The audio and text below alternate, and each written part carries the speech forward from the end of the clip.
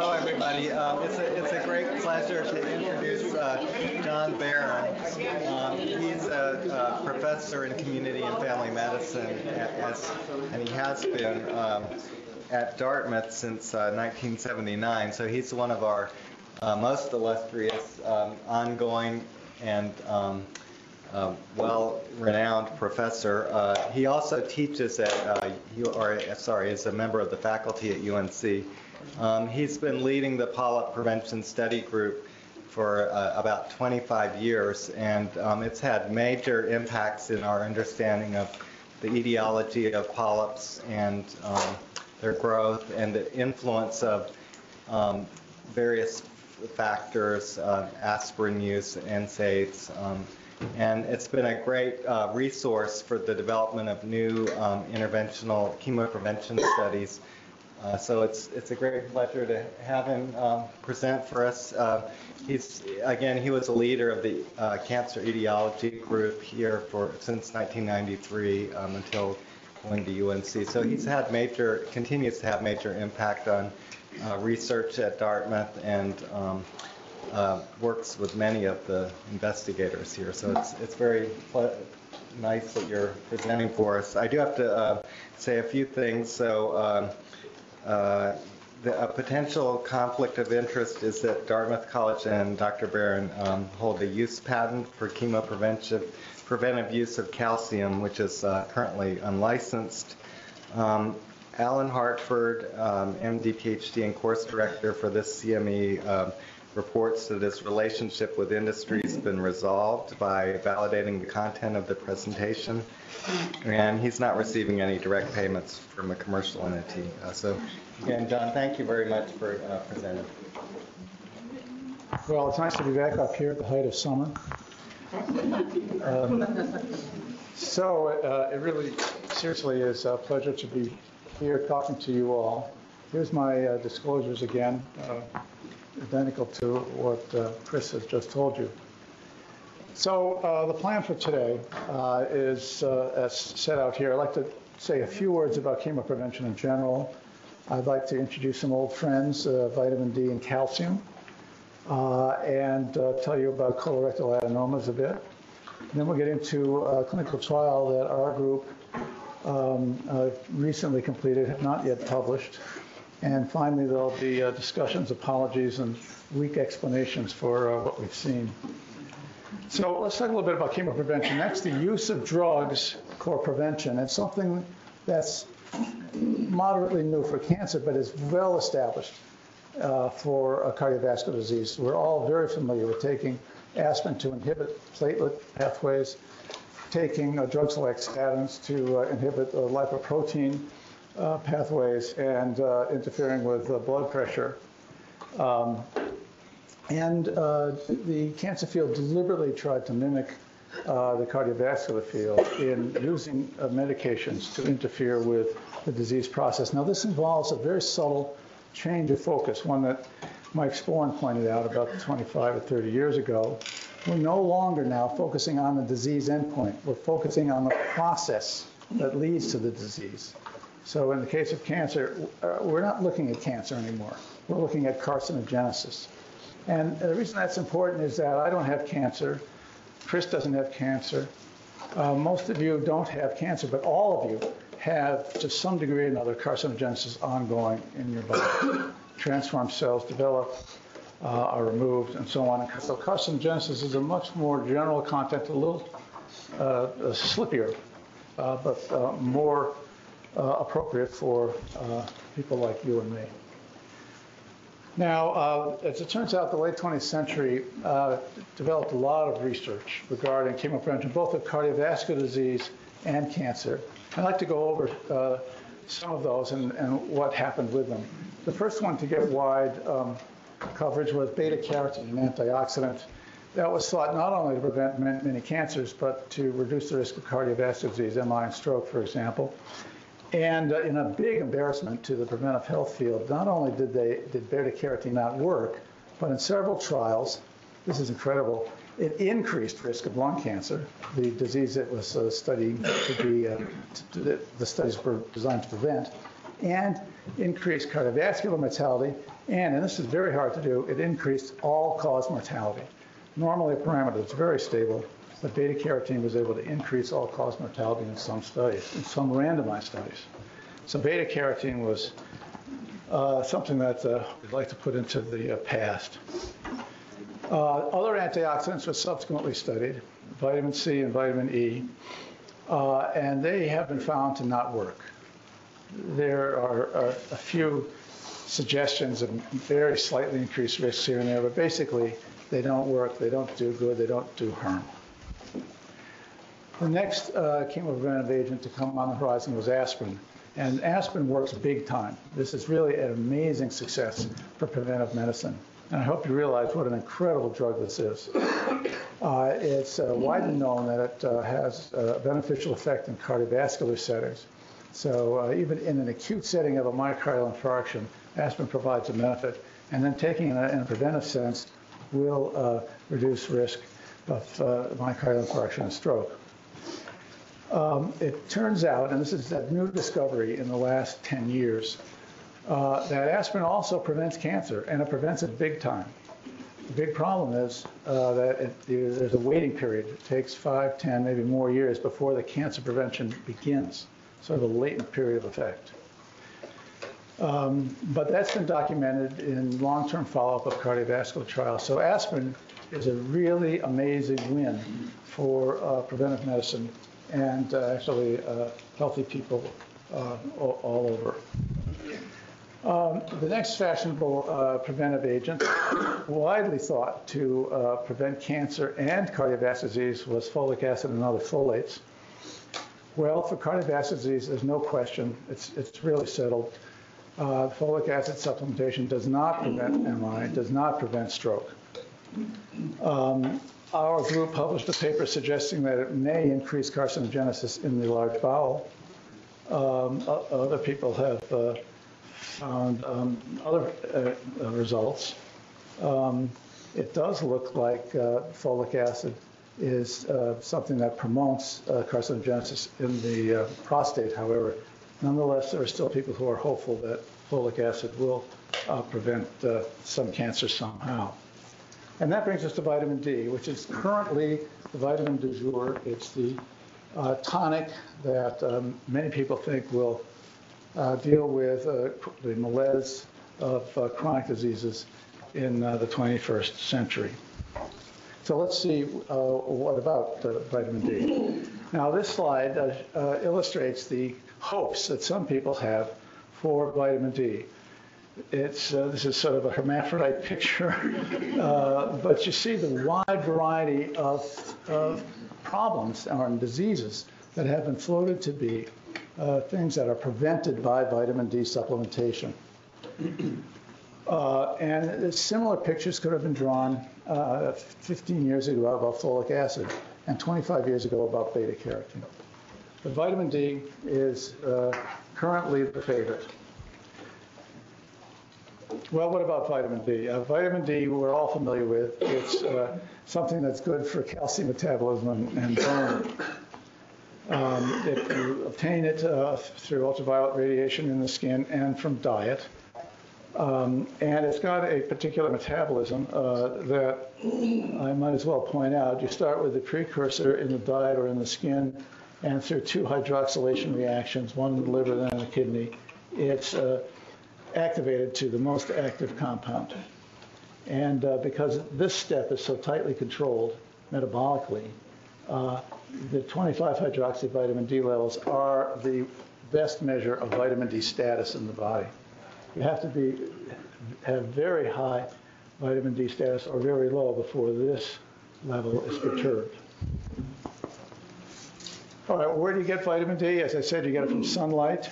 And if you are naked and get one minimum erythema dose, that is the amount of ultraviolet light over your whole body that will just begin to create erythema, that's the equivalent of 10,000 units orally.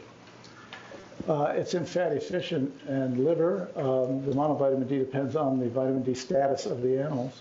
It's in eggs, milk in the US, not in some European countries. And of course, you can get it from supplements. Now, one of the exciting things for epidemiologists about vitamin D is that people who are obese have lower levels than slimmer people. Alcohol and smoking are associated with lower levels. Of course, supplement use is associated with higher levels. Exercise is associated with higher levels. And dairy intake is associated with higher levels. In other words, unfortunately, vitamin D status is associated with general health. People with high vitamin D status are healthy. And that creates problems when you're studying vitamin D, because unless you can somehow control or deal with this general health, vitamin D may just be a marker of being in good shape. Now, the idea that vitamin D might be protective against cancer began with something like this. It's a county-by-county map of colon cancer mortality. And as you see, there are high rates in the Northeast. And this map becomes interesting when you compare it with this one, which is skin cancer, melanoma map. Now let's go back and forth. One map is blue where the other is red and vice versa. And this led to the hypothesis, widely ridiculed at the time, including by me, that vitamin D and sunlight might explain the low rates in sunny areas of the country and might explain the high rates in the areas of the country that did not get as much vitamin D. And in fact, there are reasons now to understand that vitamin D may well have effects beyond bone and calcium. That anti-carcinogenic effects have been documented widely in vitro studies, with many effects that are associated with anti-neoplastic influences. Promotes apoptosis, for example, and induces differentiation.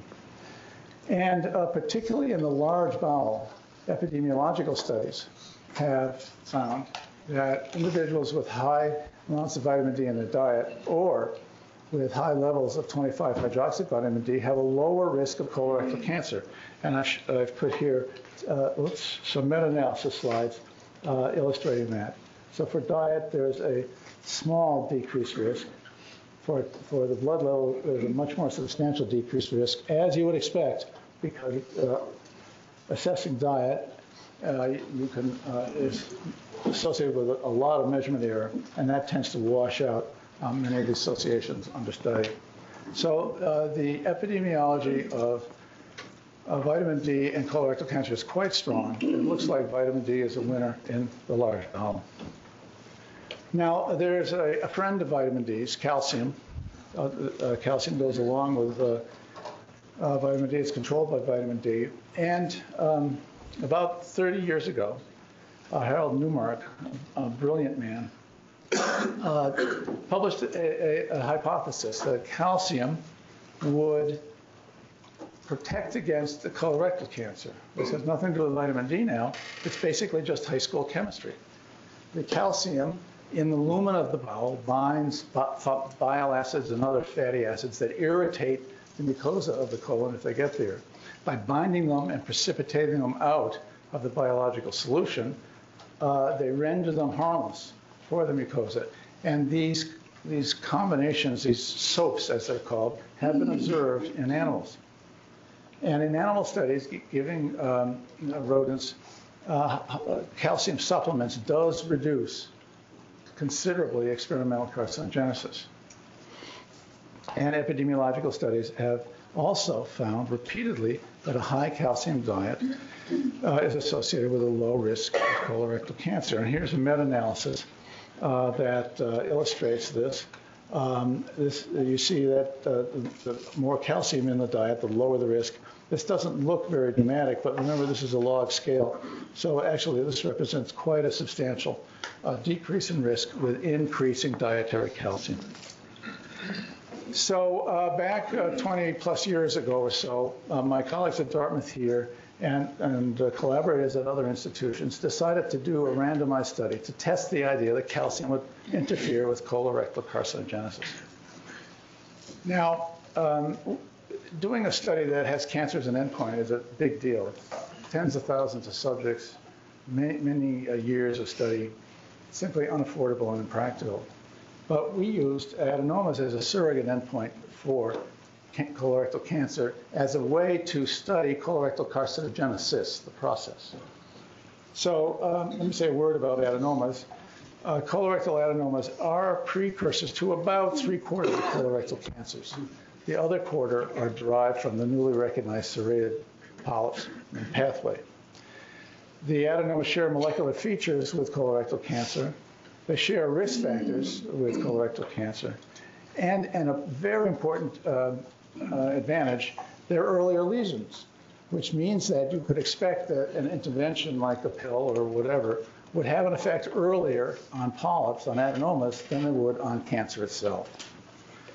And I've shown here some pictures of adenomas as they appear through an endoscope. The one on the right, there's a snare around the polyp, and that pedunculated lesion is about to be excised. Now, there's another nice thing, I'd say this tongue in cheek, there's a nice thing about colorectal adenoma patients. We know where to get them. They hang around GI offices all over the country. They get their polyps out, and they are told to come back after a certain number of years to get rechecks, because there's a worry that these adenomas may grow back. Not the same adenomas, but somewhere in the bowel. So the gastroenterologist collect them, scare them by telling them how dangerous these things are. Probably an exaggeration, but nonetheless, they do understand that they're at some risk of future trouble, and they come back to the same gastroenterologist. So it's a perfect setup for a study. We go to the gastroenterologist's office, we recruit the subjects, we look over their shoulders as they go through routine clinical care, and we just collect the data. So it works out quite well research-wise. And the study we did was called the Calcium Polyp Prevention Study. We used adenomas as a surrogate biomarker, as I mentioned. There were 6 centers in the US. Dartmouth was the coordinating center, and the clinical center, of course. All subjects had a recent adenoma within a few months and a clean colon. That means no other polyps were seen in the bowel after the removal of the adenomas. And we gave individuals 1,200 milligrams of calcium as carbonate or placebo. And we followed them up according to the standards of the day. And here's what we found. The relative risk of any adenoma after randomization was 0.85, a decrease of 15%. Not really that exciting when you think about it. But when we looked more deeply, we saw that there was a much more substantial decrease in risk for the endpoint of advanced adenoma. So those with histological features that suggested a closer connection to carcinogenesis. Of course, we had a few cancers that occurred in the group, and those are included in the category as well. And another interesting feature that came out was sort of a surprise. We noticed that the benefit of calcium in our trial was restricted to sites that were sunny. So Dartmouth, no benefit. Minnesota, ixnay on the benefit. But California, North Carolina, that's where there seemed to be a benefit. This led us to measure vitamin D levels in the patients, and we found that there was no benefit of calcium in individuals who had lower levels of vitamin D, and all the calcium benefit was concentrated among individuals who had higher levels of circulating vitamin D at the start of the trial. In other words, calcium and vitamin D were working together to reduce the risk of adenomas. There wasn't a single calcium effect and a vitamin D effect. It was a single combined effect, apparently. Okay, well, that leads us to this trial, which has just completed. And again, it was a trial that's coordinated out of Dartmouth. The group has now grown to 11 centers. And we're following up the calcium result, trying to see if, of course, if we see the calcium result again, looking to see if there's that interaction between calcium and vitamin D, whether the calcium effect is concentrated among the vitamin D replete individuals. And of course, we wanted to see what vitamin D did on its own, because that is the fashionable vegetable vitamin these days. So we had a very similar design to the calcium study I just described. We gave a dose of vitamin D, 1,000 IU a day. This is just a little bit higher than the typical supplements that people might take now. When we began the trial, 1,000 IU of vitamin D was considered a high dose, and I had to strong arm, it was Lederle, American Home Products, now Pfizer, to make a pill that had 1,000 IU in it. Now, 15 years later, this is recognized as a moderate dose or even a low dose. And we used the same dose of calcium as we did in the previous study. And we had basically a factorial design, which means that subjects would get one treatment, vitamin D or calcium, or the other, or both, or neither. So if you think about a two-by-two table crossed. We did allow women who were anxious about potential osteoporosis to get calcium on their demand and be randomized only to vitamin D. So the participants were 45 to 75 years old. They had a recent adenoma, clean colonoscopy, where that is no polyps remaining in the bowel. And of course, they have had to be in basic good health and suitable for the study. By that I mean they didn't need vitamin D or calcium. If they had a diagnosis of osteoporosis, they were out. If they had diseases which put them at risk for vitamin D toxicity, sarcoidosis, another granulomatous disease, they couldn't get in. And if someone had a low vitamin D level, less than 12 nanograms per milliliter, they needed vitamin D and couldn't be in the study. And here's a schema of how it worked. We had, of course, the recruitment period and a baseline qualifying colonoscopy. Bloods were collected and a lot of data: medical history, medication history, typical lifestyle factors, diet, and a food frequency questionnaire. We used a run-in period to sort of test out the patients to see if they could cooperate with the questionnaires and if they were comfortable taking the study tablets. If they did successfully pass the run-in period, we randomized them. 1 year later, we got some bloods. And then, okay. Is this, it's not a fire alarm? No, it's just...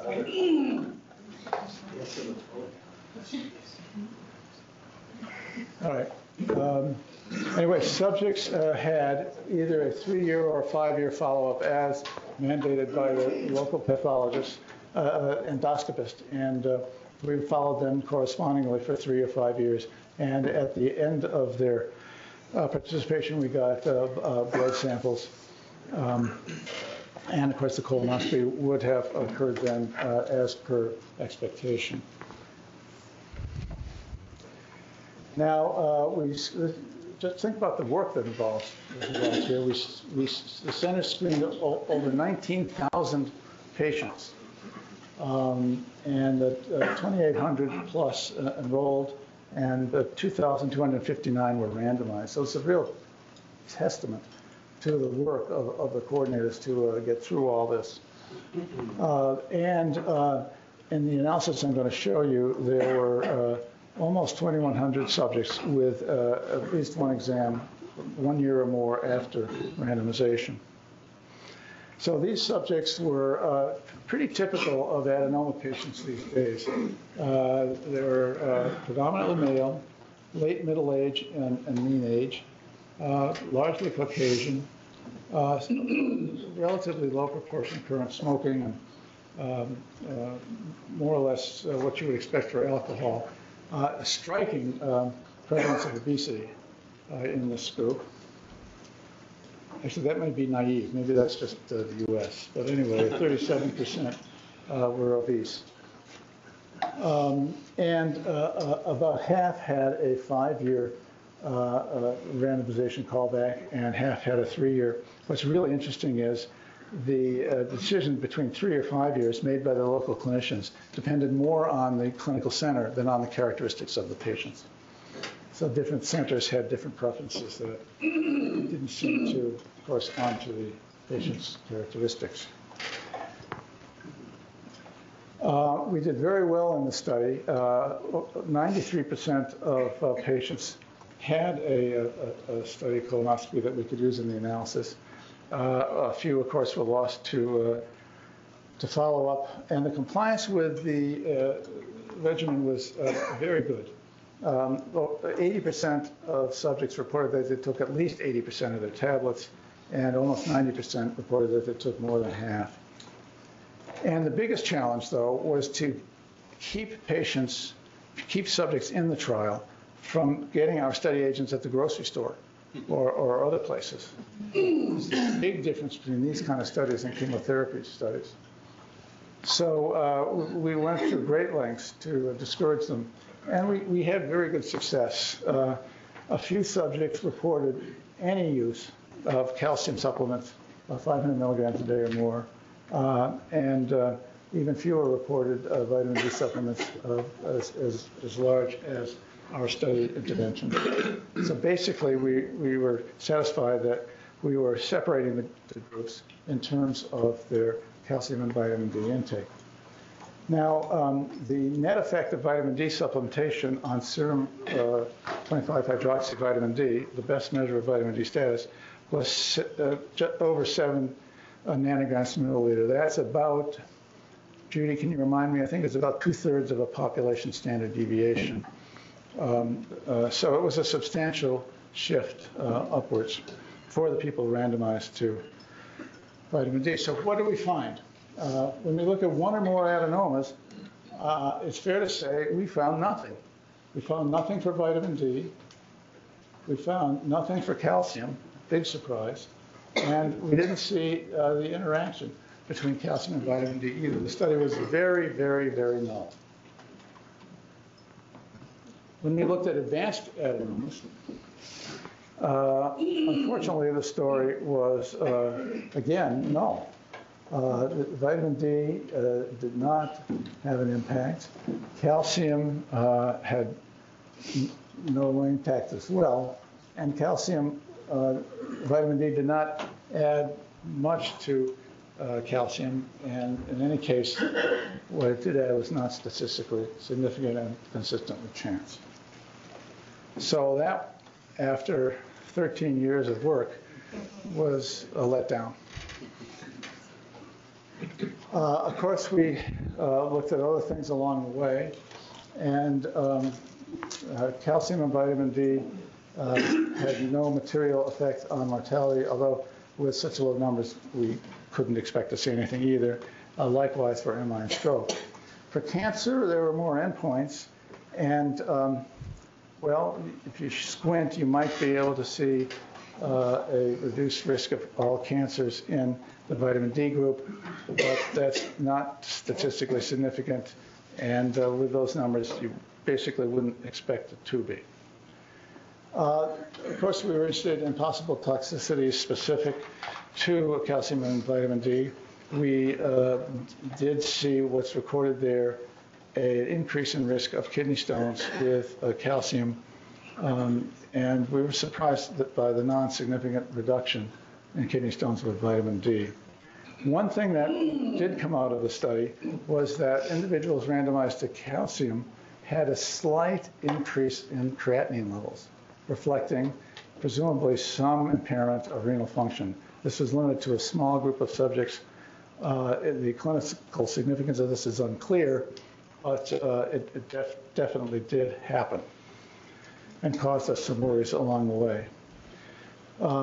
Fracture results are, of course, relevant.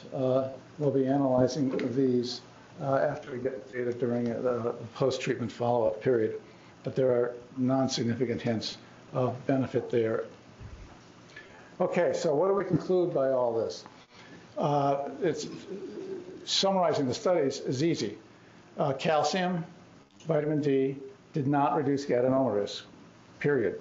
That's the way it is. Calcium and vitamin D were safe. We didn't see striking new toxicities. And that calcium caused an unexpected small increase in blood creatinine levels. Now, how do we explain this? Well, let's start with vitamin D. As in some of the research that was done regarding beta-carotene, antioxidants, and folic acid, it may be that all the observational data that led us to believe that vitamin D would be helpful, maybe that's wrong. It's just that vitamin D is a marker of health, and that's pushing the epidemiology to inappropriate conclusions regarding efficacy for cancer prevention. And that's possible. The other possibility is that our dose is too low. The vitamin D field has really progressed considerably since we planned the study. And if I had had the ability to use a higher dose, I would have used a higher dose. And it's possible that we just didn't increase the vitamin D levels of our subjects enough to make a difference. You also excluded people with lung cancer. We excluded about 1%. It was really a very small proportion. Now, in trying to put our results into perspective, I looked back at the meta-analyses of vitamin D levels in colorectal cancer risk. And, you know, there's maybe 10 or 12 studies that are relevant for this. Most of them have found a relative risk that would lead us to predict that the amount of change in vitamin D levels in our study would have yielded a relative risk of 0.8. And that's outside the confidence limits of our finding.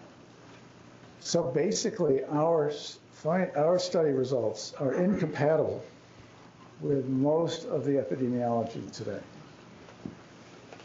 And I hedge that because there's one recent study that showed not only no association of vitamin D levels with colorectal cancer risk, but a slight increase. And whether or not the meta-analysis included that study, of course, changes their summary estimates.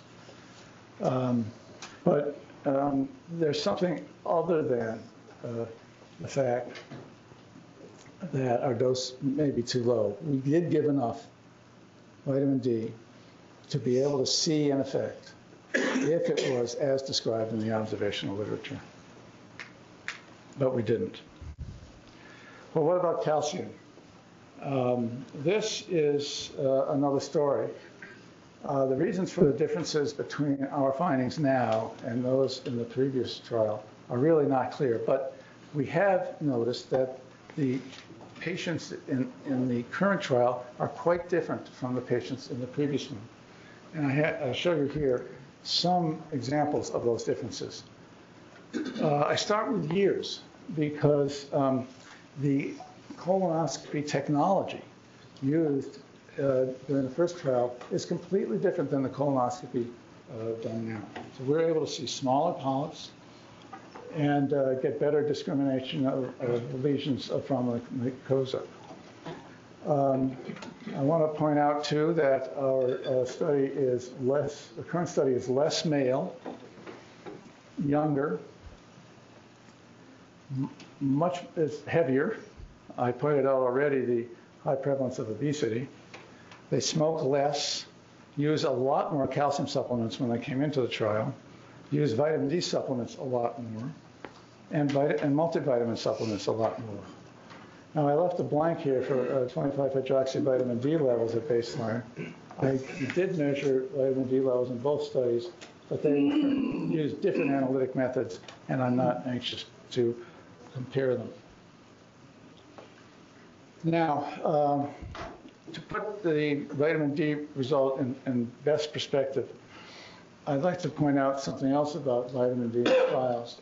A number of trials have looked at vitamin D supplementation and its effect on all-cause mortality.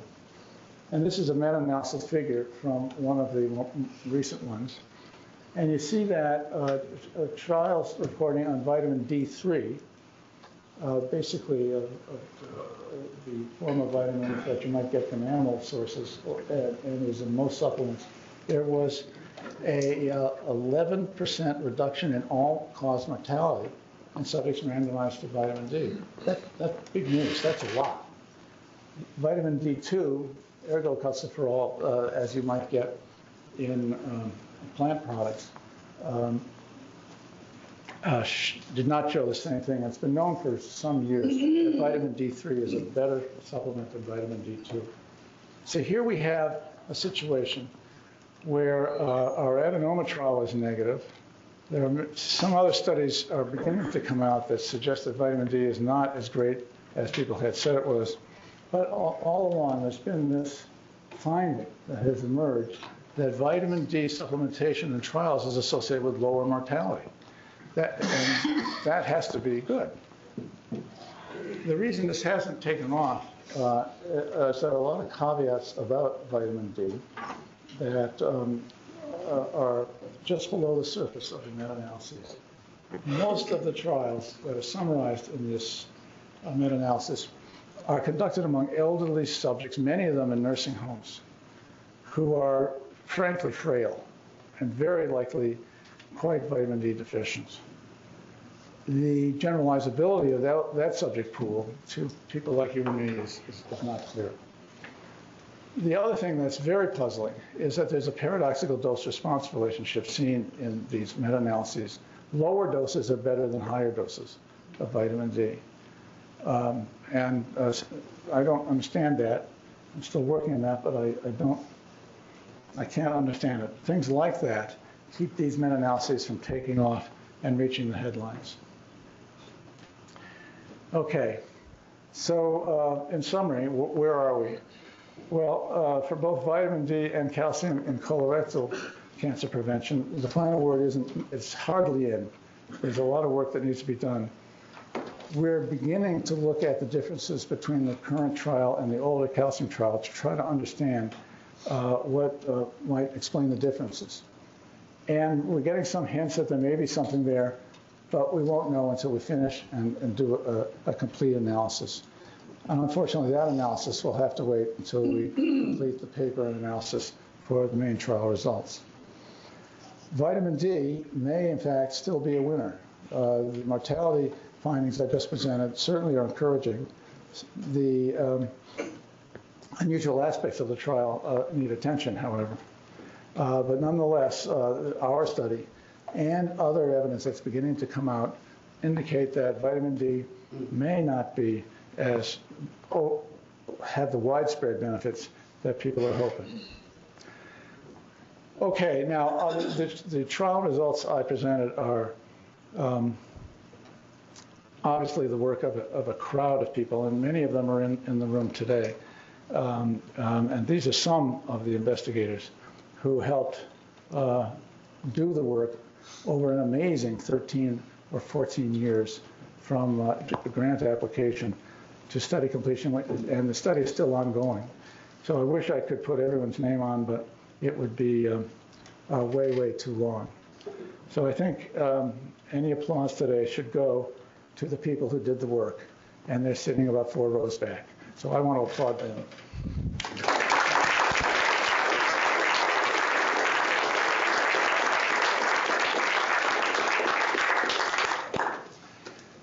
And that's all. I'd be happy to answer questions. Yeah. What about maybe interactions with smoking? That's something that's changed. And this, like smoking, epidemiologically interact with vitamin D or calcium? Smoking may interact with vitamin D metabolism. And we're starting to look at that, in fact. The interacting factor that's most relevant is actually obesity. Vitamin D is a fat-soluble vitamin, and vitamin D, to beginners' understanding, distributes throughout the adipose tissue mass. As a result, obese people have lower levels, even for a given amount of supplementation. So we're working on that and trying to get it all into perspective. And I think obesity has something to do with it. I don't know if it has everything to do with it.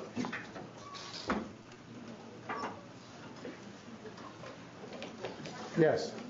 Do you think maybe adenoma patients have a compromised ability to get vitamin D from their diets, that maybe they rely more on the sunlight version? Quite frankly, most of us have to rely on sunlight because it's the dietary vitamin D is variable and often quite limited. So sunlight is a major source for many people. I'm not aware of any syndrome of decreased absorption of vitamin D, although if you have trouble absorbing fat, you would have a problem there, obviously because this is a fat-soluble vitamin. So people with steatorrhea or pancreatic insufficiency, so on, could conceivably have trouble. Yes? Related to that sunlight question, is it possible to analyze them based on how much vitamin D they have rather than what group they were randomized into? If some people had more sunlight, so possibly they have that supplemental vitamin D? Yes, we do that because we have 25 hydroxy vitamin D levels at baseline, and we've looked for the association with adenomas in the placebo group, and there was actually no association. That's something we need to work on some more to understand better. So in our population, we had a negative observational study embedded in it. Yeah. John, I noticed that you have more people who had supplementation in the second trial at baseline. Yeah. And have you looked at that as a subgroup? Yeah, we've done things like that. We've quite frankly looked. I use a technical term here. We've looked at subgroups up the yin yang, and we have not found anything that's very revealing, except possibly for BMI, but that's just a preliminary finding. Hal? So, John, what about the hypothesis of Aron-Newmark? Is there actually evidence that calcium reduces the amount of bile in the gut? Well, it wouldn't reduce the total amount of bile, but it would reduce the bioavailable amount of bile. The bile is still in the gut, it's just bound out. And there is evidence in animals. Yeah, and in fact, in many ways, the calcium result is the most puzzling. We thought we understood calcium. Our trial had shown a benefit. 2 other trials had shown a benefit from calcium in humans. Animals, it was clear. In vitro studies, everything came together very nicely. And then we got this. So we really are motivated to work on this and try to understand if it's a negative or if there's something about our population that's inconsistent with the previous results. You know, the vitamin D result, it could be just like beta carotene and antioxidants. It's an idea, turned out to be wrong, but that's life. But the calcium one had a lot behind it, and we're worried about that. You know, another thing that's changed is that you had previous studies now that showed aspirin as protective. And so I just wondered if your population, you know, they're sort of healthy people, maybe they are taking baby aspirin for the rest of it. You know, that's a thought. We haven't looked at aspirin takers and non-takers. Lee, put that on your list. But the adenoma risk in the placebo group is the same as, or very, very similar to what we saw before. I think I recall you showed something about those 29% risk of people who had higher risk of adenomas, 29% of them are 1 alcoholic beverage or more per day. Yes. That's a pretty high percentage, I think. Did you exclude people who drank alcohol? Oh, was that a day or per week? I think it was per day. Was it per day? We didn't Maybe exclude wrong, them. but that's We can look at that. I don't recall specifically. Lee, do you remember anything about alcohol subgroups? I don't think we've looked at them. All right, put that on your list, please. Yeah. So in the final analysis, would you recommend taking vitamin D, and if so, how much? I have been through each of these fads. I took beta-carotene for a few months. I've taken vitamin E. I still do not take aspirin.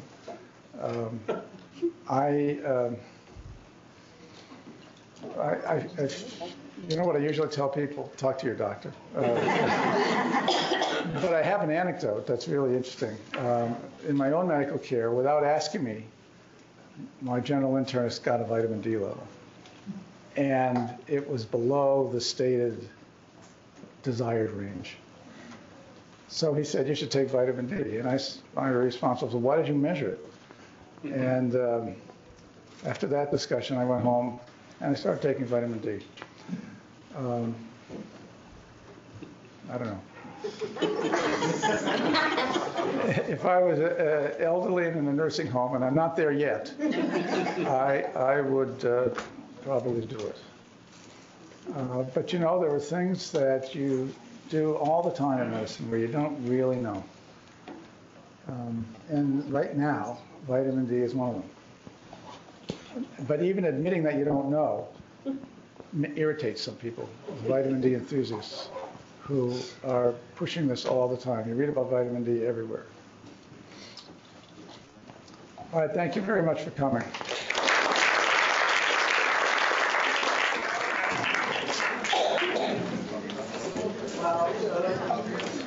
Wow.